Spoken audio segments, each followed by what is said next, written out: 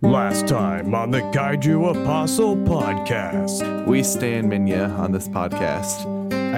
It's Stockholm Syndrome at this point. I love it now. Please, from now on, just refer to Minya as High Priest Minya.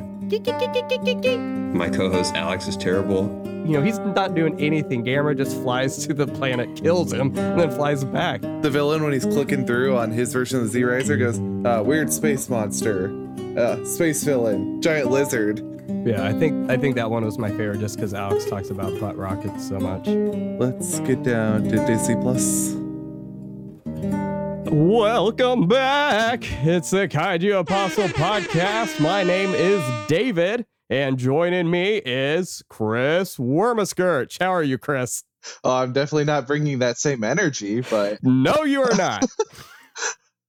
I don't know if I could, but hey. It's not going to last, trust me. And I'm done. Wait, with the film we have today, are you sure? Yeah, we need as much energy as we can get. No, before we talk about Space Amoeba, we really just want to take a minute and talk about the new cool kid in town. And his name is Ultraman Zet. He asked that we chant his name this episode. So yes, but I refuse to do so. I'm not getting paid to do it, so I'm not going to. And I'm not transforming stories tall either. So no. So I feel like the majority of the people who listen to this show probably have watched at least a couple episodes of Ultraman Z. So obviously it's not really a super tight-lipped show. I don't feel like we have to guard ourselves, but if we do, we are going to discuss the most recent episode. If you're not interested in this, I will put it in the time codes where you can skip ahead to get to Space Amoeba, because I know that's what you're dying to listen to. Well, to be fair though, by the time that this is released, we'll be an episode behind. Very true. So, very true. If you haven't seen the introduction to all the Robot Friends episode, then you'll be fine. Anyway, so yeah, I mean, how much have you actually watched of Ultraman outside of Ultraman Z? Any at all? Shout Factory has Leo, I think. Okay. I can't remember. It's like he's got this big crowny giant.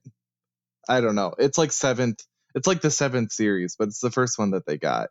Okay, gotcha. So I've only. Yeah. Let's see. Ultraman. Yep, there we go. And that would be in 1974.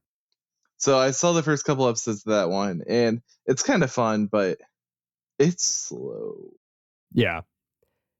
Yeah, I'll be honest. The things that I like about Henry, I'm going to say it, kaiju films. The things I like about kaiju films, namely the characters and the human elements, you do get with the Ultra series. Just obviously, I don't feel like it's as prominent because it's more of a creature feature of the week kind of thing, right? Yeah. You know, which is fine. But with the older films, the older shows, when the storylines aren't as strong, it's definitely a slog, right? But even with Ultraman Z, I can forgive some of that because it's just so much fun to watch. You know, so it's kind of that trade-off for me where I'm like, if you're not going to give me anything compelling, that's fine. Just make it worth my while. And by and large, I haven't watched a single episode and been like, man, I was bored. Like, they're fun. Oh, totally. Yeah. Yeah, I think the thing is, like with Kamen Rider having a horror theme, at least for the originals, Kuga has it a little. But then, like, some of the others, I think, get kind of that high energy animal themes. But, like, Ultraman Leo at least doesn't have those same themes. It just kind of feels like old, slow superhero fare. And I know someone's going to at me, and, you know, I welcome it. But Ultraman, for some reason, the ones I've watched haven't gripped me. But then Z comes out of nowhere, and it's high energy, super fun. Everybody in the cast is so amazing. There's no like dry character in the cast. Not at all. And it's like, I know I'm missing a ton because apparently, like, we've seen every monster before, or at least most of them. Yeah, I don't think we've seen the first one, the alien shark. I think he was new. Okay. But for the rest of them, I don't feel like I'm missing out on a ton. But it does kind of crack me up when, like, no context in this new one, when he gets the 3 new Ultra medals, and it's like, Ultraman Jack, Ultraman Father of Jack. I'm like, I'm missing some key context here if this Yeah. dude doesn't have a name. But it's such a blast, though. Well, and I'm looking here, Alien Barossa is a new alien as well. So Okay. obviously we have seen a few that have been in previous shows and even, movies, I guess, too. Sure. But by and large, I mean, they are doing some new stuff as well. So, and that's kind of my thing is, with this whole like juggler guy, I think what do you call it? Spiky alien or whatever Yeah. the weird name was. I So want to like, dissect it. God, yeah. So obviously watching previous shows would have made more sense to me in the sense of like, I would have seen that character on episode 1 and been like, wait a minute. But I didn't catch that, right? I remember seeing an offhand comment and wondering if it would incorporate, and then it did. But for me, I'm not missing out on anything there, you know? And so that's kind of been my thing is I feel like it's been a good introduction, especially being so widely accessible too. I mean, everybody has access to YouTube pretty much. Now, obviously they're taking episodes down, as the weeks progress, but there's no paywall. There's no, I mean, I put it on my TV and I'll have to skip a Car Gurus ad here and there, and that's about it. Yeah, there's the YouTube ads, and then there's like more Ultra toys and video games ads. Yeah. Which in America, the TV show itself is the ad. But I guess in Japan, they've got the TV show, and then here's your figure arts, here's your vinyl toys, and yeah. Yeah. I will say, so I don't remember if I said it on this show or it was another one, but watching the commercials, Jasper's never said anything. He's never like, oh, I want that figure, right? But today it hit me where I was watching the newest episode and it was talking about the apparel, and I'm like, okay, Jasper definitely needs that long sleeve. And I'm like, dang it. Like I fell for it. Oh, I know. And I love it because they don't caption the commercials. They don't translate anything on it. So I'm watching this commercial and I just it's images and sounds and lights. And I'm like, I want it. I have no idea what that is. Like there's one that I didn't know was for like a mobile game for the longest time. Oh, the one based off the anime. Yeah. Yeah. Cracks me up. And then they're showing me this movie with all the other Ultras. And I'm like do I recognize any of those from the medals? Yeah. I'm in the same boat there. Or when Haruki shows you the one, but then all he says is like, oh, this is Jack. He's got super strength. Moving on. Oh, okay. Great. Yeah. I will say if you do have the time and watch the original, because I've given you access to my Movie Spree account, so you could always watch the original if you wanted. I definitely do recommend the anime, though. I would love to talk about that at some point because I really like the reimagining that they do because it kind of like it's set in the same universe as the first show, but it doesn't really play out with the other ones, which is interesting. So anyway, overall, definitely impressed with Ultraman Z. I'm having a lot of fun with that. I'm excited to see how that progresses, but man, I just, the thought of going back and watching all of the shows is incredibly daunting. Like I probably got about 5 episodes into Ultra 7 and I'm bleh. But I started Neo Ultra Q today and I'm like, I could binge this. It's weird. Like Ultra Q, I was able to watch episode after episode after episode. Ultraman is kind of more of a slow burn for me. Yeah. And I think there's something I really want to like support with Ultraman in terms of like you can buy all of them on box. You can buy a ton of them on box set. You can buy some of them at Walmart. Yeah. And you can watch at least Jeed and Z on YouTube. And with Sentai, you're limited to about a dozen. Maybe that's generous. 2 Kamen Riders, and then it sounds like with some Godzilla movies, even where like some are very inaccessible, or at least have been for a long time. So I'm all for like supporting whatever toku we can get. Yeah. Legally brought over. But the other hard part just for me is when I'm like binging a show in English, I don't have to like watch. But then when you're binging something like this, you have to watch, because if you miss something, it's just, or if you think you missed something, like this episode of Z has an interesting cut at the commercial, and it's like, wait, I thought I was watching. Did I miss something? And it's almost kind of stressful sometimes. So, not that I watch Netflix too much during work, wink, wink, but like I can't watch any of the Japanese toku during work because I'm working. Like I can't take half an hour and just watch. So that always kind of bums me out. Yeah. Yeah. And that's exactly it. Right. So I'll come home from work, I'll put my son to bed and I'll sit down. And when I was watching Community, which I did just finish, and, we can talk about that for a minute too. As you can tell, we're very excited to talk about Space Amoeba. I sit down and I put something on TV. So with Mallory sitting there, I just want to have something playing and we'll talk, right? I can't do that with Ultra 7. I can't do that with these, tokusatsu, movies and shows and all that. So, but Community, I mean, yeah, there's visual gags, but like by and large, I don't need to pay attention to every single second, right? I'm not reading the show. So I get that. I do get that entirely. So Community though, finally finished it after years of putting it off. And find out that season 6 isn't as bad as it seems. No, like I actually think it was better than season 5. Yeah, it takes a minute to hit its stride, I think. Like, by the time I'm accepting of every character, I'm supposed to go through this emotional finale with them. And it's kind of like, But I was left wanting more of that. Even that new cast, that kind of half and half cast, I still wanted more with them. So I know. Yeah, it was kind of heartbreaking for me just to be like, okay, like, you spend time with like Frankie. Like she was actually a solid character.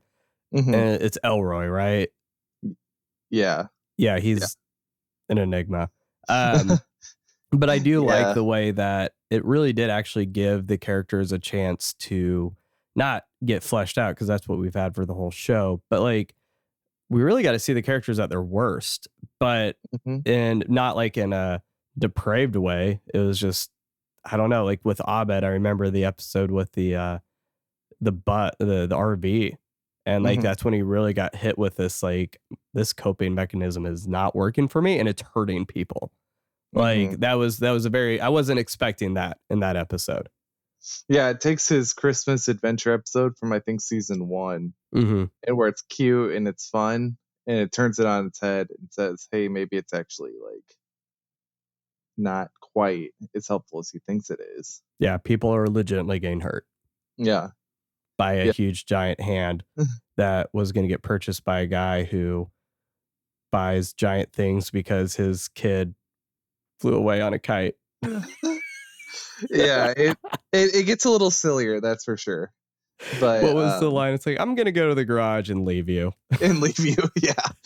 Oh gosh. The only thing that bums me out is like, and I know it's a meta thing, it's not any of the show's fault, but like Shirley just leaving. Yeah.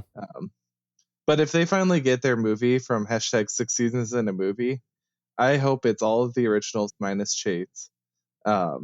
Minus Chevy Chase, but also plus the season 6 editions. Like, I don't want it to be like a Pokemon Gen 1ers thing. I'd love to see them all. The only character I don't want to come back, I know why he's on there, but I don't want him back, is Kugler. Oh yeah, those are never funny. Those No. And like, I get, like, he was a writer and producer for Arrested Development, but it's just Kugler. Yeah. His stuff was like skeezy but not in a funny way. Yeah, not in the community skis. Yeah, skeezy, but not in a nice way compared to nice skis. Okay. Yeah, we probably should get onto the movie. Okay. So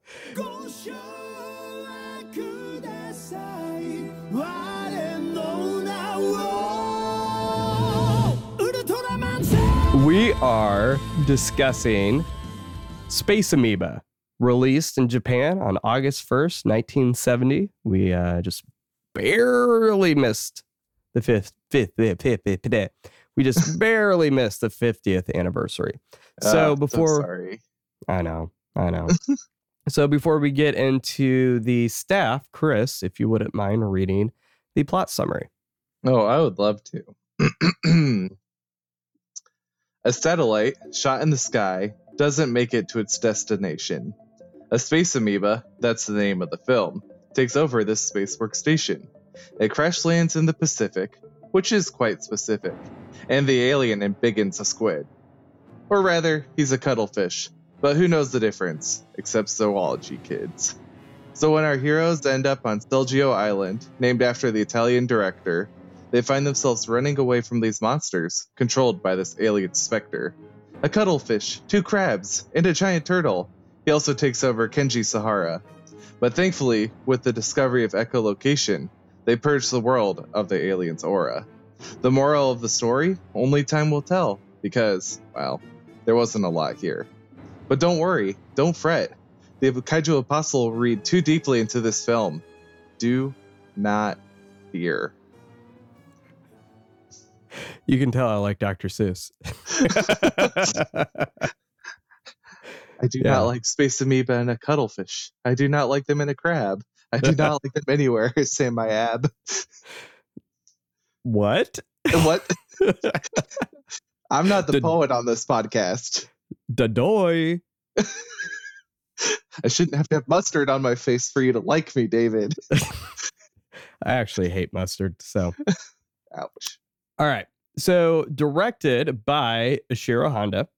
So this is where we start seeing some changes. The writer this time was, I believe it's Ogawa. So at this point, he hasn't done any kaiju films. What we really would know him for down the road would be what's called the Bloodthirsty trilogy. So it's a set of vampire films. You have 1970s The Vampire Doll, 1971 The Lake of Dracula, and 1974 Evil of Dracula. Now, I am not familiar with any of these films at all. I'm just familiar with their existence. But I've actually heard some pretty good stuff about it. So that's what's interesting to me, is that he's known for a fairly popular trilogy of movies, but then we get this film, but we'll get into that later. So producing is Tomoyuki Tanaka and Fumio Tanaka. No relation. Music is Akira Ifukube. He kind of just phoned this one in. Cinematography was by Taichi Kankura. And then we have special effects by Satomasa Arikawa and Teruyoshi Nakano. So a little bit of trivia going in here. It's a little unfortunate that Tsuburaya wasn't able to be involved. The record is, and all of this is from the Honda biography. The movie began shooting a few days before Tsuburaya actually passed away. So as a result, the cast wanted to give Tsuburaya a dedication in the film, like in the credits there in the beginning, but Toho declined. That was not received very well, and actually led to a lot of strained relationships between the creatives and the actors and Toho. Which makes sense, right? And then, so the original script for this film was actually birthed in 1966. It was a lot more expansive, so it was supposed to happen all over the world. But then Toho revised everything to take place on a single island. At one point, they were going to film the movie on Guam, but I believe it was budgetary purposes that prevented them from doing that. So then they go to another island, and then they're filming this in the winter, which is interesting. And you actually, if you watch the movie, you can tell that they're cold, despite being on a tropical setting. So, Chris, if you wouldn't mind doing the honors for the poll this episode. I was about to say I'd always do a poll, and then I realized family friendly. So it's the year 2020. Yog, the space amoeba, has come back to Earth and is beginning to embiggen giant monster messages. More animals into monsters. Which of the following monsters would frighten you the most? So it's sloth, guinea pig, anglerfish, or McGruff the crime dog. And funny enough, guinea pig was probably the least well received. It was probably, I don't know about that. Like, we thought it was the cutest big animal. Like, I don't know. They're kind of creepy to me. That's actually the one I voted for. Sloth was third, which, like, if you've ever seen a prehistoric sloth, they themselves would be pretty good for kaiju movies, period. That's actually what I had in mind. Well, yeah. I mean, don't pause the podcast. Keep listening, but also Google it at the same time, unless you're driving. The second scariest was McGruff the crime dog. And I guess that right, you could take a bigger bite out of crime. And the scariest one is the giant anglerfish, which received almost half the votes. Which is kind of surprising. Which I got into somewhat of an argument with Henry. He was trying to be very pedantic about that, and like, well, they're small. I'm like, Henry, it's giant. It doesn't matter if they're small in real life. We're talking about giant anglerfish. If we made it the same size as all the other giant monsters, it would be scary. Yes, exactly. We're not just doing, it's not like take the original one times 100. We're saying take them all to be the same giant size. Yeah. Which I love you, Henry. But that's what I was like, it's a giant, like I would be mortified, like I would be scared of a giant guinea pig. So a giant anglerfish, absolutely. Yeah. It's a rodent. It's a giant rodent. Yeah. I do like what you had to say about McGruff, though. That's a very good point. He would knock out crime quicker than any president ever could. Let me tell you. The bark stops here. It does.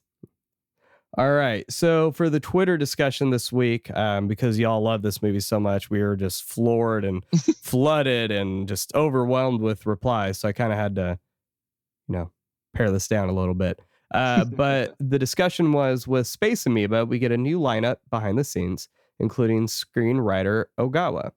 Despite the lack of attention the film gets, do you find it is worth holding up to the rest of Honda's legacy, or should it have, wow, really? Or should it have been left in the deep along with Yog? So, which apparently, Yog was, okay, hold on one second. It's how Ron Burgundy pronounced jogging. So, God, Chris. Before I get too far, so Yog apparently, so the movie in America was released as Yog Monster from Space. So Yog is apparently a reference to something in Lovecraft. I've never dealt with any of his material before, but there's a couple different places it could be. Like Yog Sothoth is a cosmic entity and outer god. That is according to the H.P. Lovecraft wiki. So anyway, we'll get to Lovecraft without all the virulent racism. Yeah, which I do want to. I don't remember the name of the show. Everyone's been talking about it, but that one looks good. Lovecraft Country, is that what it is? Yeah. Okay, so Andrew Roebuck said, "It is so good. I love Space Amoeba. I love it." This tweet is not brought to you by someone who has not been infected by Space Amoeba. Then Corey said, "I think it's worth watching despite my lukewarm feelings on it. Also, like, Akira Kubo has facial hair in this, and that alone is worth seeing." And then we have Luke Giaconetti. He said, "Space Amoeba is an offbeat film. If I recall correctly," I had to remember what IIRC meant. It was released in the summer, intended to be a fun popcorn picture. It's been years, but I do remember liking it because it is a change of pace. Also, lots of love for Ghazorah making it into the original Nintendo Godzilla game. #shoot. I do know that this movie's actually, we're going to have Matt from Monstrosities. He's got a YouTube channel. I try to pop in there as often as I can. It's I wouldn't say a favorite of his, but he definitely likes it a lot. If I remember right on his YouTube review of it, I think he says something about going to like Walgreens or CVS back in the day and seeing a VHS version of Yog there. So that's he has that nostalgia element to it, whereas I do not. So yeah, let's just get into our thoughts on the movie itself. And we've actually got some talking points on it. I'm kind of surprised at where I think we're going to be able to go here. So Chris, Dish, what was your thought on the giant fish? Oh gosh, giant cuttlefish. Dang it. So now, okay, I just want to say all the grief I get for puns, all that energy has now been restructured into his rhyming. So we're about to become like a pun and rhyme cast, and there's no apologies there. And if I give you any grief, it's because I'm jealous. Like, I am not too proud to admit that, I don't remember what it was the other day, but I said something to Mallory. She's like, oh, that's actually funny. I was like, you're kidding me. You don't say that. Yeah, when someone says that's funny instead of laughing. Oh, but they actually probably killed it. But yeah, whenever I throw out a pun, I'm always cuddle fishing for compliments. So yeah, and that's why I don't give them to you. Yeah, I know. But yeah, this one, it was well, especially after last week, more of a return to the traditional fare that I've been kind of getting attuned to. It doesn't have the little kid secondary. It doesn't have the strict anti-bullying message. This one, I feel like I can safely say at the beginning of this conversation that I was kind of watching and I was like, okay, did this one have anything to say? I don't know. And I was a little shocked that it was a Honda film. Because there's some themes again that seem to shift, and I think we're going to get into those. And if we don't naturally, I'll force them in like I usually do with my opinions. But I just kind of felt like this one, it was starting to show a little bit to me of kind of the length it started to get to it. We've talked before how some of the films, like, they didn't feel like forced, but they might have felt a little manufactured. Like, we've made those comments before, I think, right? Yeah. This one, I think, is this one. Well, I know we've said it to at least. I've said it at least to you. I don't remember first on the show, but like this one is starting to get a little like, okay, so this is where the longevity sets in. They're not all going to have something to say explicitly, but especially after the last one, which is growing on me, especially after our discussion on the episode. # go listen to it. Like, how much the last one had to say. This felt like what did he say? Luke saying, or who was it? Yeah, Luke said it kind of shifts a little. So, yeah. So all of that rambling to say, like, it's not a favorite. It's not bad, but I'm content to have watched it this once and move along. Yeah. Yeah, this is definitely not a movie I rushed out to find a copy to purchase after watching it on archive.org. Reminder that if you have not watched a movie we discuss on our website, we do have links to watch all of the movies legally as well. So this movie reaffirms, like, so I'll be honest, and we talked about this the other day, so I'll be honest in that we talk about a lot of these themes and ideas when we mention Honda, but we don't always include the director, and that's not the director. Sorry, we don't always include the writer, and that's not necessarily fair because obviously with Honda, like, I don't know what every movie looks like, right? So with Honda, obviously he has very humanistic values from his time serving in the military and just his worldview. So it's clear through primary sources and secondary sources that he incorporated his ideas into the script. He worked with some of these writers, but I feel like this is a film that's a good reminder of, like, just because he is the director doesn't mean he's always going to direct a good film. Doesn't mean he's always going to direct he's not always going to have full creative control over the script either, which he never has had that. But whenever we talk about themes and ideas, it's always Honda. And I'm reminded that we need to talk about the writers as well. And I'm not even saying this is a bad film, because watching it twice, I was like, okay, like, it's knowing what was happening at the time. It's a movie and there's things that happen. And it's definitely, when Jasper gets older, I'm sure we'll watch it. I'm sure we'll have fun. But it's kind of what we're talking about with Ultraman Z, where, if the human element isn't super engaging. Give me something to keep me hooked. And there just wasn't a lot of that. You know, what's interesting is the beginning of the film, we get this teasing of all the monsters fighting. And like that alone is more exciting than the rest of the film, which was surprising. But, you know, I'm not going to. Oh, go ahead. Oh, well, I was just going to say, like, my one major contribution to this discussion, I think, serves as a good example, maybe. And I don't see it in the notes, so I'm going to bring it in now. Like, we've talked before about Honda's anti-war, his pacifism, right? And how in a lot of previous films, it's like the military is inept to fight the kaiju and to fight the monsters. Yeah. And now the thing that made me wonder if it was Honda, and, you know, why you're bringing in this writer stuff, is how, you know, it is recovered World War II ammunition that does help kind of win, at least against the first two. Yeah. And that seems like, you know, it in our traditional way of reading too far into things, I'm reading too far into it to say like retired ammunition is the same as the military. But like we are now seeing human weapons turn the tide against the monsters. Yeah. Without any, like, they don't have to like oxygen destroy it. They don't need to like do anything except blow stuff up. Yeah. And I get it. There's like the point was they couldn't withstand extreme temperatures. But you would think fire is an extreme enough temperature without the World War II ammunition. So that's where my big disconnect is, and that's why I think it's good to bring in the writers, because no movie is really just one director's vision, and when it is, you get Attack of the Clones. Yeah, and directors are capable of doing different films, right? So I'm thinking of Matt Reeves because, you know, as of today, the Batman teaser came out yesterday. So I'm thinking of his history. So a lot of people think of Dawn of the Planet of the Apes, War of the Planet of the Apes, right? So I don't know if he did Rise.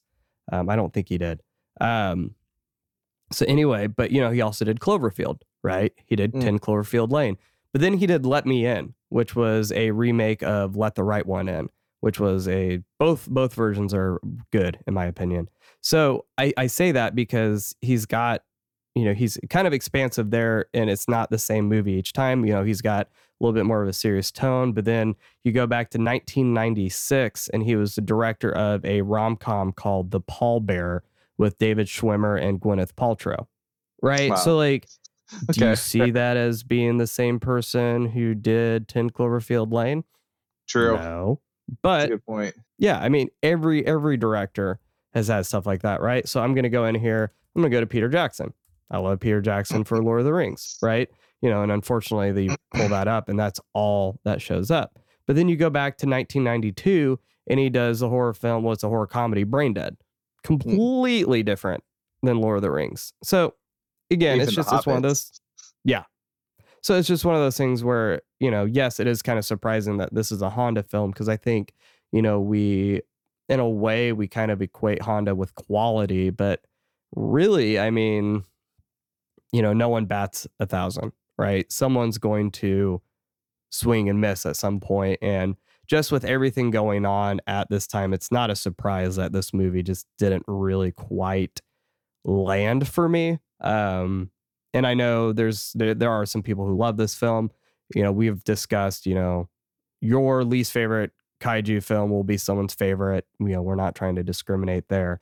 I do think it's interesting that, you know, the script feels like a greatest hits of a lot of different films. So we get the rework of the King Kong theme, right?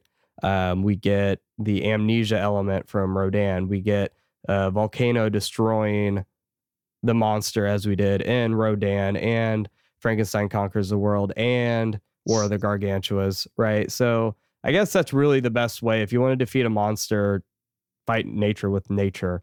I will say, though, my favorite part of this film, so when Akira Kubo's character, Kudo, when he blinds Ganymedes with the rifle, I was like, of course it would be the photographer that has good aim, right? That's Take fair. the shot. I was going to get their shot, yeah. Yeah. So, and then I just thought it was interesting. It's just like, you know, nothing says wedding bells like your lover in a case of amnesia. Yeah, gosh. 50 First Dates, the Kaiju edition. Yeah. He recovers and all of a sudden it's like, what did I get myself into? Yeah. I don't know. I'm trying to think though, like, you talk about it as like a familiar reworking, but like sometimes you see that when someone takes over a franchise, they kind of take some of your favorite elements and hopefully rework it. I guess the question is, did it rework it well enough that, like, you listed 3 other movies that we've already covered with volcanoes, and I'm willing to put money to the thought that we're going to see a few more died of volcanoes later. Like, I guess the question is, like, when you watch it, do you feel like you're getting these repeated motifs? That's a generous word. Yeah. But like, does this movie carry it well enough where you thought, oh God, another volcano, just like X, Y, Z, ABC, or does it, and that's my question. Are you too versed in this to not think of that, or does this movie let you forget about those other ones? Personally. Yeah, as Star Wars fans, I think this kind of cuts deep a little bit. I was trying not to totally. I know. And that is something to keep in mind too, is, we are going through and discussing these films bi-weekly, whereas at this time, these movies maybe 1 or 2 a year, right? So there's a lot of things that we may not like or feel a certain way, whereas when these movies were being made, I mean, you weren't able to sit down and binge the entire series, even up to that point, in a weekend, right? Because they weren't released that way. Right. So I don't know. Are we consuming our media correctly? I don't know. So that's where I think it's important to remember that everything we're doing here on the show is just the beginning of a conversation. It's not that end all be all. So we talked about how this was kind of the end of an era, so to speak. So we had that with Destroy All Monsters because they thought it was going to be the last Godzilla film. And then they ended up doing All Monsters Attack, thankfully. But with this film, it is the end of an era in a different way. So I'm going to read this from the Honda biography because I think this is really important. So Honda was 59 when Space Amoeba was released on August 1st, 1970. Nearly 40 years had passed since he had entered Toho. It was becoming difficult to stay. The film industry's steady decline had been slowed by occasional blockbusters or the success of long-running film series, but between 1960 and 1970, national attendance had dropped from 1 billion to about 250 million annually, and it was still falling. Toho was once a powerhouse of movie stars, famous directors, and a mix of commercial films and prestige pictures, but now it would drastically remake itself in order to survive. The studio was split into several smaller subsidiary companies, including Toho Iga, being Toho Film, its main production arm, and Toho Aizo, being Toho Visual, which would make special effects films under Tomoyuki Tanaka's supervision. The number of actors under contract, which had exceeded 200 as recently as 1965, would fall to 11 by 1972. Over roughly the same period, the number of Toho produced films fell about 50%. Longtime contracts were ended, and crew members would be hired on a per-project basis. The special effects department founded by Tsuburaya was disbanded. These movies were designed to weaken the labor unions, which were blamed for rising costs. Other studios were retrenching as well. Daiei declared bankruptcy and closed, Daiei being Gamera. And Nikatsu, which had dominated the youth market with popular gangster films, began exclusively making softcore Roman porno features. So amid this sea of change, in late 1970, Honda's employment contract came up for annual renewal.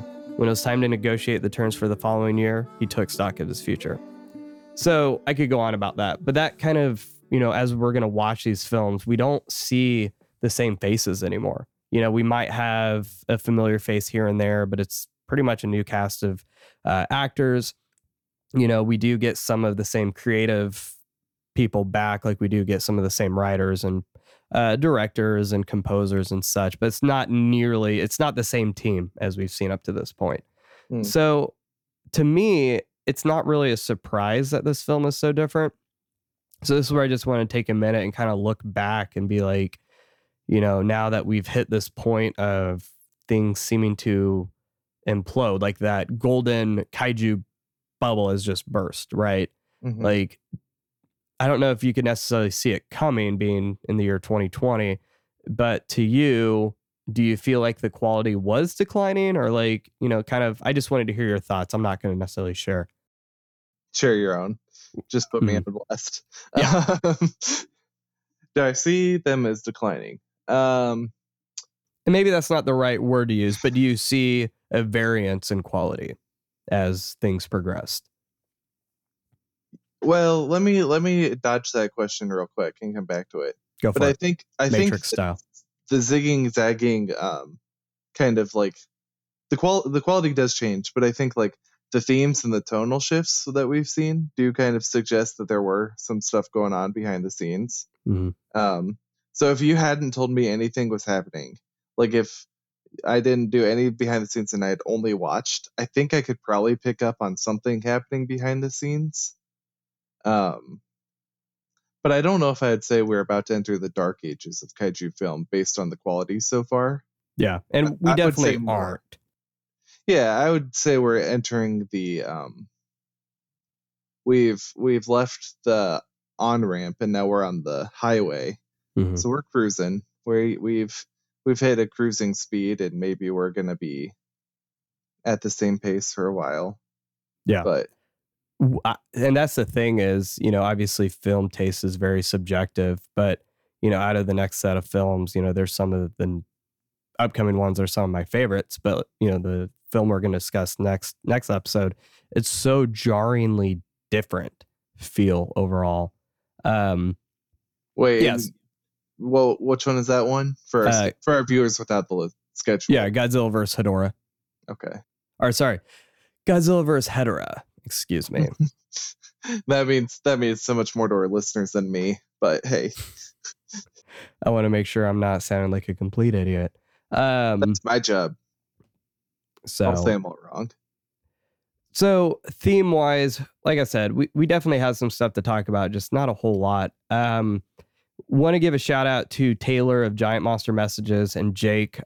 He writes over at Something Ghoulish for kind of helping us go down this train of thought. Had some private conversations, and Jake's actually got a really good article about this film. And I'm going to link that in the comments, or I guess the description as well. So definitely check that out. So what I noticed with this film, and I wouldn't call it a plot hole, but let's say it is a plot hole, just gives us some space to play in, right? Mm-hmm.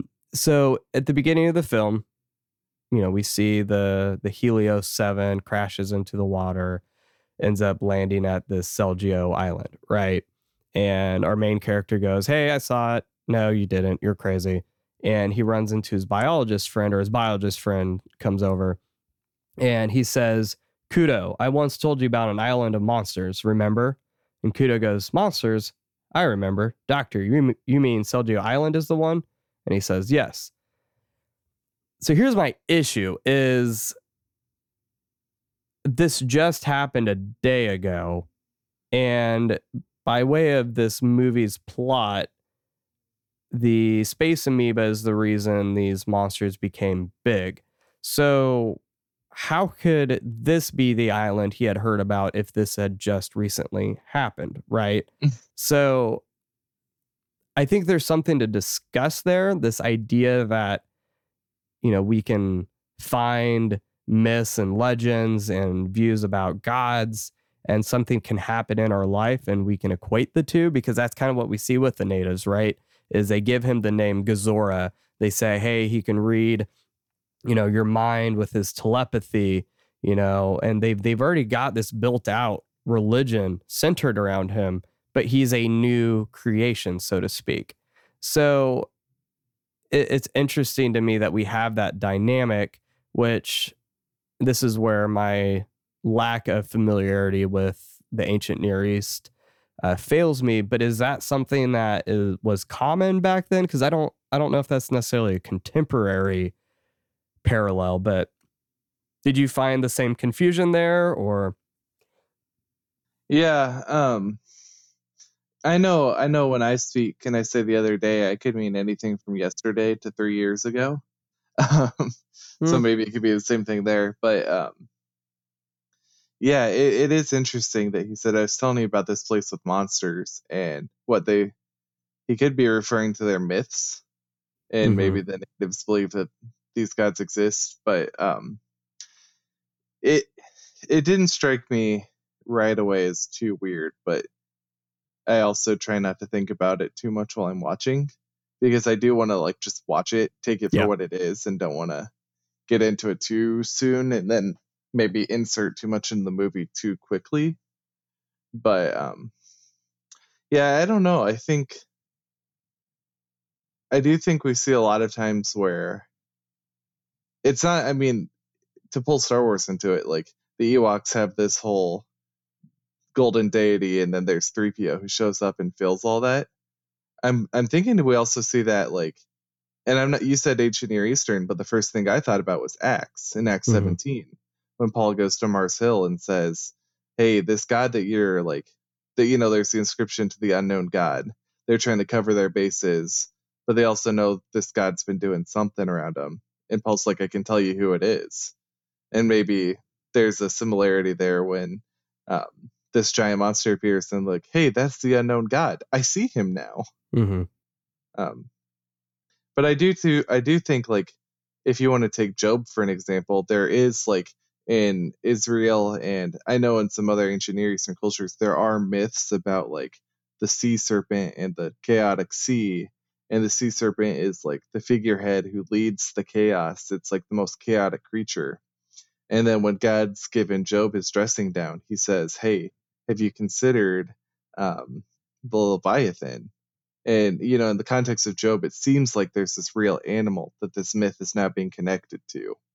Now, we can answer in Genesis this debate, or we can just say there's probably something that corresponds. But we see a lot of times in the ancient Near East that there are myths that do get associated with animals. And even like in the Greek period, Alexander the Great hears all these legends about dragons, and now he writes in the year 300 or something, hey, I saw a dragon. It's like, what, did you really? Or are you just saying I have these myths that I grew up with, and I see this big ass animal, this big ass lizard? So all the time, I think we have our worldview, and then when something seems to fit that worldview, we want it to be legitimized. Yeah. And I think that could be what we're seeing here. They have this religious worldview, and now suddenly something otherworldly happens, and there's an animal that we can make that link to. Maybe even like we see this contemporarily, if that's a word, in Scotland, where there's still legends of Nessie. There's the legends of what happens at Loch Ness.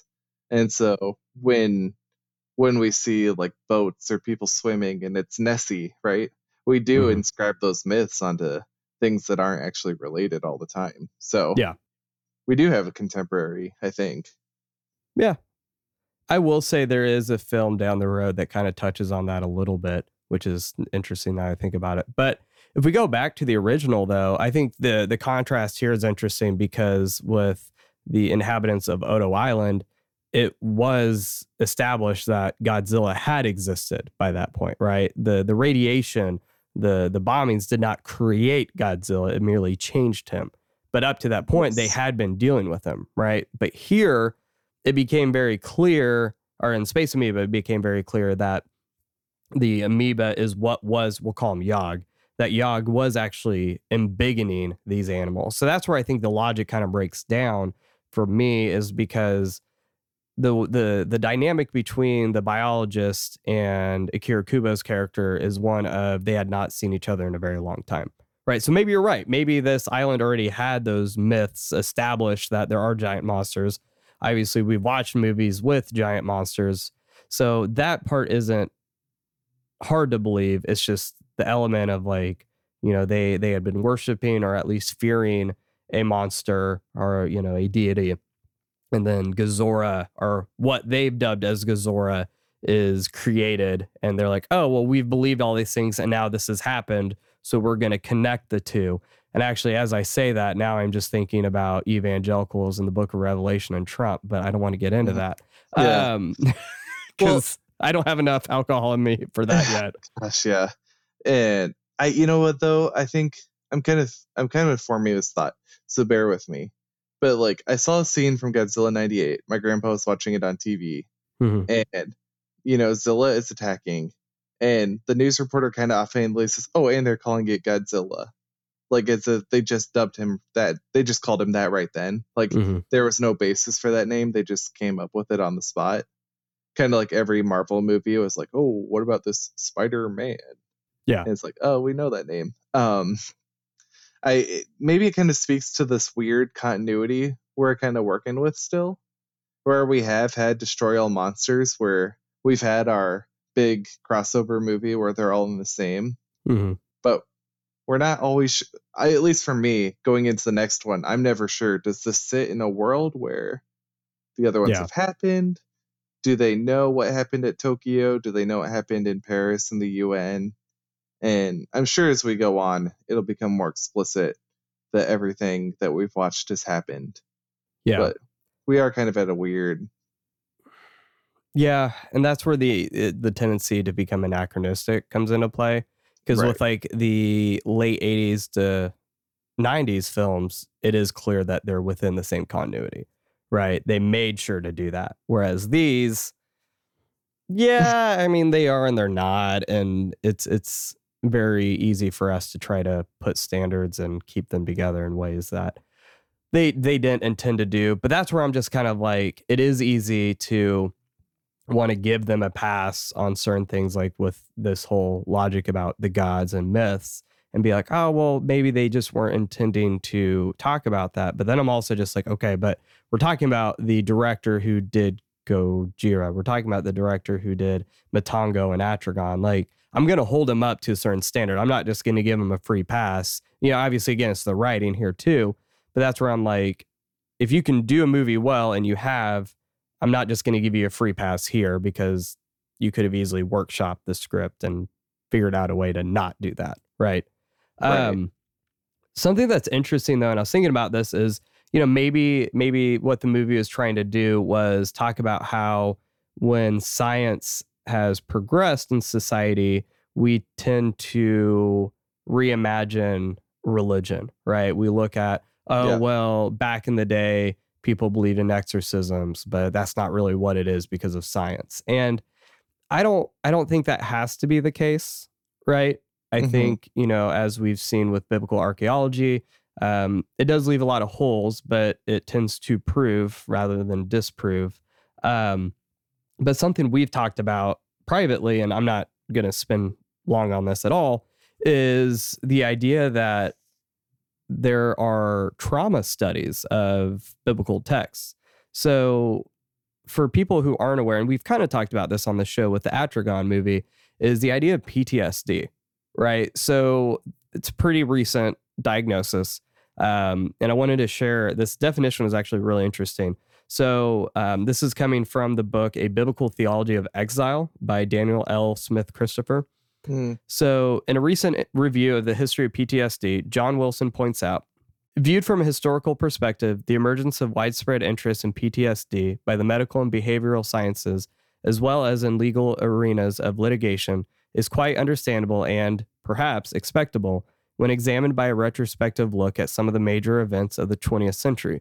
2 world wars, the atomic bombings of Hiroshima, scores of nationalistic and colonial wars, widespread civil violence, mass genocide. When it is considered that hundreds of millions of human lives have been adversely affected by such traumatic events, it only stands to reason that sooner or later scientific inquiry would accumulate enough momentum to begin examining the multifaceted aspects of what traumatization means and the potential long-term impact to human lives of such events. So I bring that up because, again, my lack of familiarity with the ancient Near East and some of these Old Testament texts, the author gets into reading Ezekiel and looking at prophetic moments. What's interesting here is, so for the study of, this is the author here, for the study of Ezekiel, the reading of refugee studies and the literature of PTSD forces us to ask serious questions about the adequacy of any textual assessment of Ezekiel, apart from a full appreciation of the historical and social implications of the siege of Jerusalem, the deportations, and the executions by the Babylonian armies and the exile. Furthermore, PTSD literature emphasizes that there is secondary trauma for which symptoms are widely documented. One need not be present at the death of a loved one. merely the news can be sufficiently traumatic. Furthermore, proximity to the time of the disasters or traumas is clearly an interesting aspect of PTSD studies, some of which document symptoms 20 to 40 years after the events themselves. So I bring all that up because when you get into Ezekiel, there's some really weird text, and I can't remember. Is it Ezekiel or Jeremiah, the one that is like lies prostrate for 40 days? Yeah, Ezekiel. Yeah, so the author goes through and details a lot of these different, what would arguably be strange visions and actions by Ezekiel. And he's not saying that these things didn't happen, right? That's what I'm saying. It's not like the people who are like, hey, so we know what science says about mental health, therefore demons don't exist. Rather, it's, hey, we know what trauma can do because we're talking about the siege of Jerusalem. People were killed, and just it's a very traumatic moment. I think Ezekiel lost his wife too, right? Mm-hmm. And was told not to mourn. Yeah, exactly. So we're seeing that these things, not that these visions and these actions didn't happen or that God didn't speak to him in these moments, but rather God had him, or rather God spoke to him in the midst of this trauma. Right. So I say all of that because it does almost seem like the film has this bent of, well, they really weren't worshiping a God. They just thought they were. And really the God that they thought they worshiped was just a creation of science, right? Of this alien. But I don't think the movie necessarily is trying to say that, but I could see someone going down that route. And that's why I just wanted to bring that up, is like, it doesn't have a very clear message of what it's trying to do. So yeah, it's kind of fun to think creatively. It's almost like it got to second base and just kind of stood there. Just like me on my dates. Edit that out. To be fair, I actually don't even know what second base means. So. I don't either. Let's find out. If it's holding hands. Oh, no. Yeah, no. We haven't got there. Okay. Well, okay, and maybe just one last thought on this whole science religion thing. Just thinking of like thunderstorms in the ancient world. Psalm 27 is the song about how God controls the thunderstorms, rides on the clouds. The storm clouds are his chariots. And some scholars believe that was an old Baal text that Jewish believers repurposed to be about Yahweh instead. And so I think what we see is modern Christians, and you can use that as capital or lowercase m, in the modern. We do know how thunderstorms work, but that doesn't necessarily disprove the God behind them, like who creates natural processes. Yeah. So we don't want to sound like we're saying, well, these dumbass old natives who have these pre-scientific beliefs, but we are trying to say is like they can coexist. It would just be nice if the film had found which way it wanted to land. Yeah. What does the film want to say? We don't know. Yeah. And that's exactly it. There's a lot. It's kind of what Alex has said about, Alex from Monsters vs. Men has said about All Monsters Attack. He tries to say, it starts all these different points, but never actually executes it. Whereas I would say, even if you feel that way, All Monsters Attack actually sticks the landing compared to this film in regards to ideas that it brings up and never really does anything with them. Yeah, this one wants to get the movie started, but it doesn't really care much beyond getting it started. It doesn't seem like that. That's for sure. Well, yeah, okay. That is a better way to fair. But finally, the one that actually stood out to me the first time I watched the film. So kind of my approach, and I don't know if I've said this before because I don't remember anything. Do you ever deal with false memories, by the way? Do you ever struggle with you have a memory and you don't know if it's a real memory or not? Yeah. Oh, yeah. Yeah. I hate my life. So typically I'll watch a film just first time, like what you're saying, just to watch it, right? But then I go second time, and that's when I watch it and I remember ideas I had the first time. I'll do some research before my second viewing, etc. But what I caught the first time was that there's an appeal to humanity in this film that I haven't really seen in a while. So I liked that. I will give it that. And it's not just one instance either. So the first time we get, I guess, or rather, So what we see is when the protagonists come to Selgio Island, they're viewed as devils, right? So there's one comment that says that the Japanese are viewed favorably, but it's very clear that they weren't, because this was an island that was under Japanese imperial rule at one point. So they're viewed as devils, and even Obata makes a joke that's like, this whole monster thing has all been set up before he actually sees the monsters. It must have been set up by anti-Japanese natives, right? So there's this conflict here. I mean, and clearly the islanders aren't happy with their island being taken over because, well, this would be the second time it would happen, potentially more than that. We don't know that.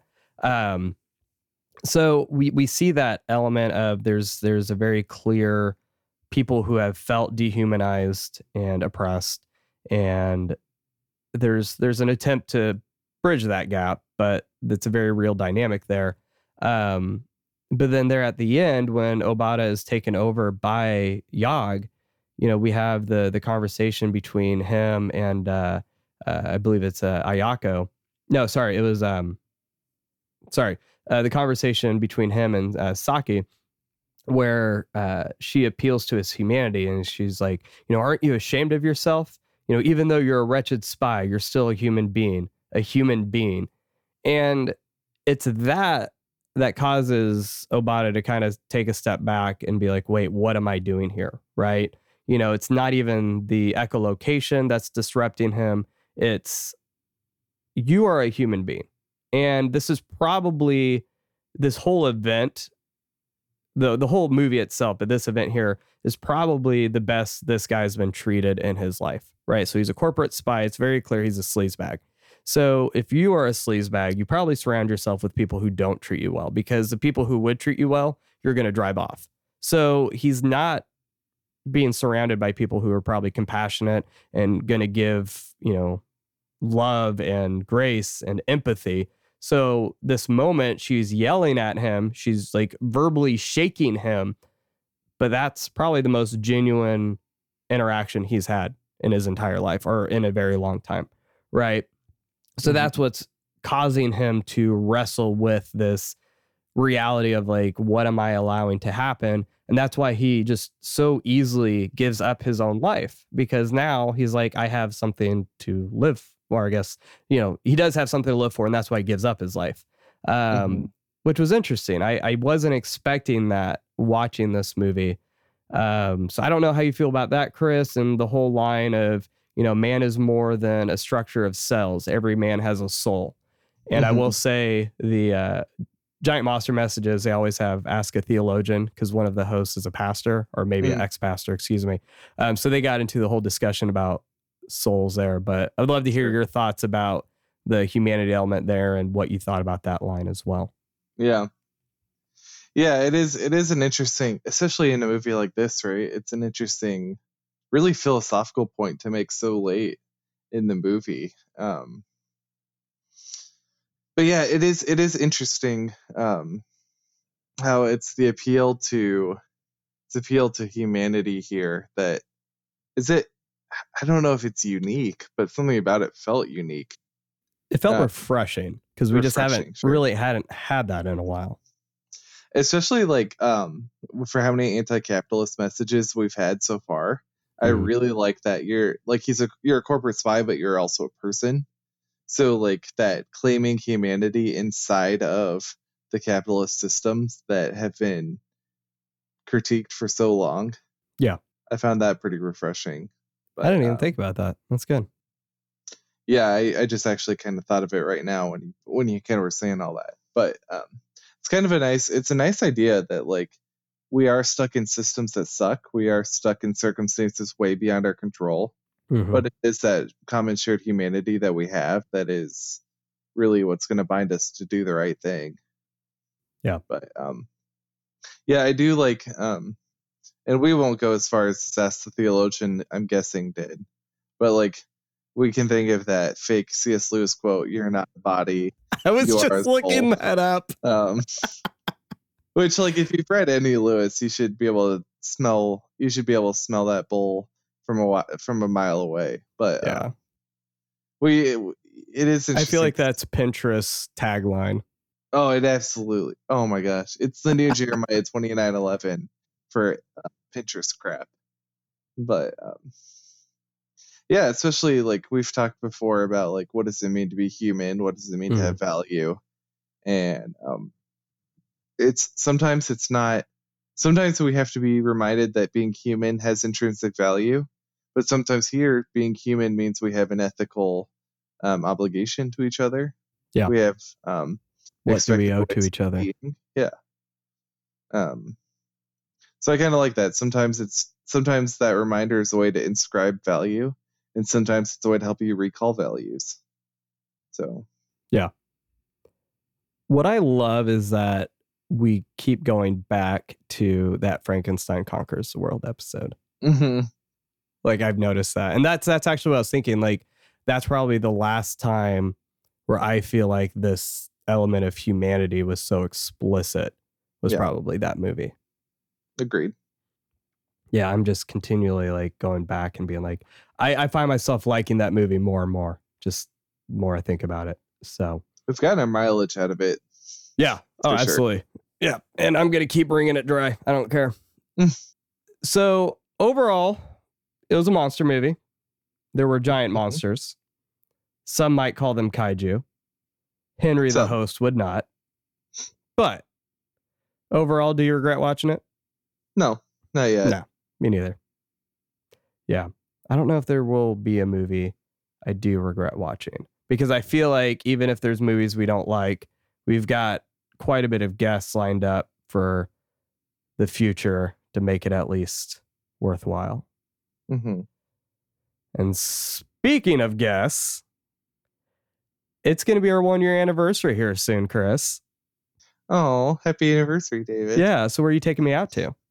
What's the first anniversary? It's not the silver or gold one yet, is it? I don't care. I just care about the food. Okay. We can go to... Oh, shoot. I forgot the name of the place with the waiter who hates Die Hard. Dang it. Oh. Failed community reference. Oh, my gosh. I'm being excommunicated from Monster Island. Yeah. But in all seriousness, I know we did take a little bit of... What? We'll have creamed corns.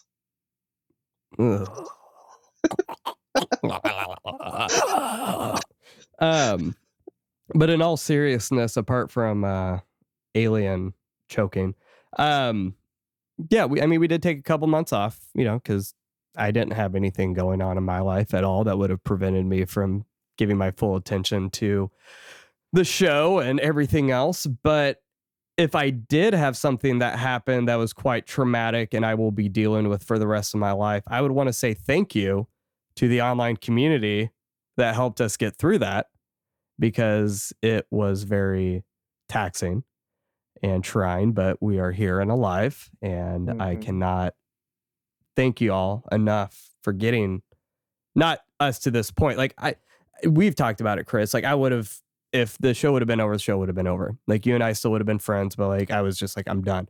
We're not making money off of this. We're not popular because of this. It's a way for us to dedicate a night every 2 weeks to talk, and we talk throughout the week too. But like, it's the relationships we've built, and even just learning things about ourselves and being able to encourage others. Like that's obviously been what I've enjoyed. Right. Mm-hmm. So it's just very thankful that we've made it to a year. Very thankful for all of you for the support and love and prayers. So what we wanted to do is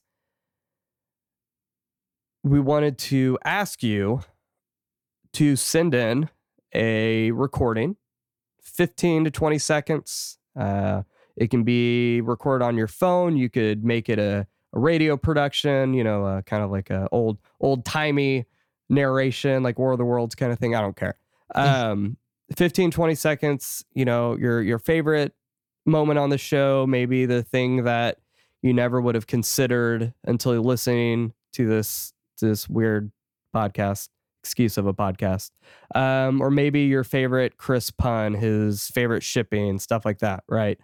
Whatever is the most memorable thing of this show, we would love to hear that, and we want to put that on our next episode.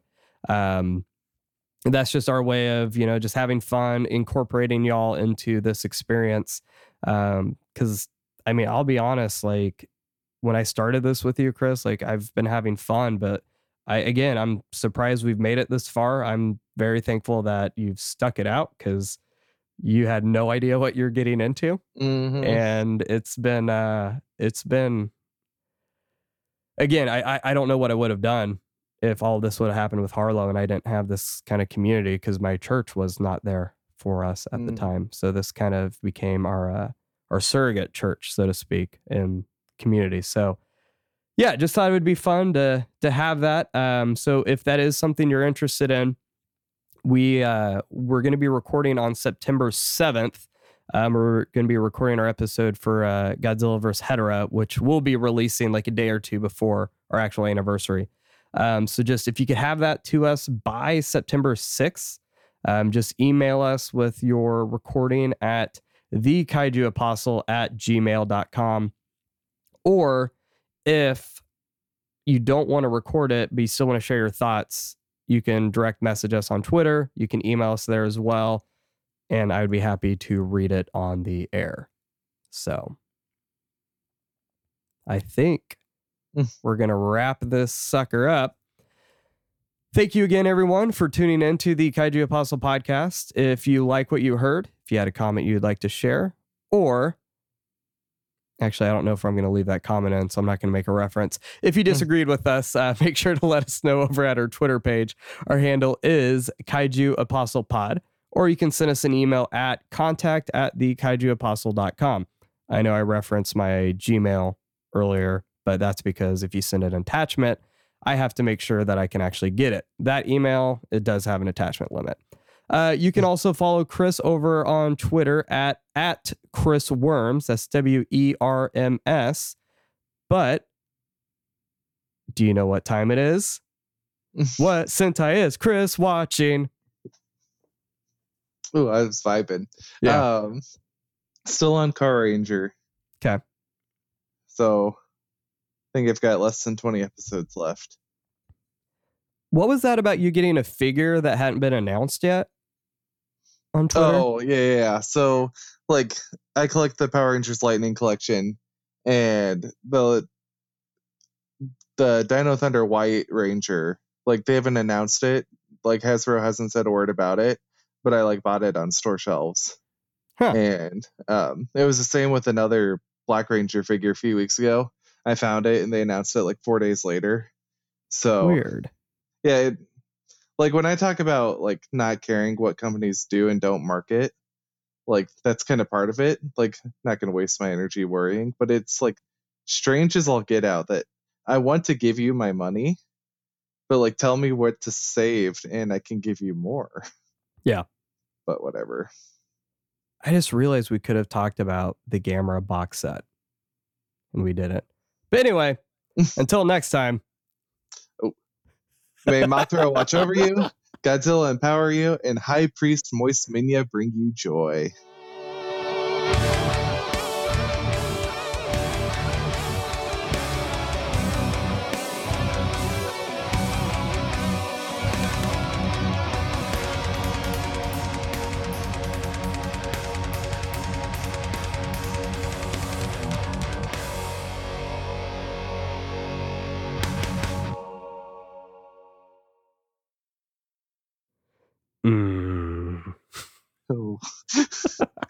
I'll definitely edit that one out.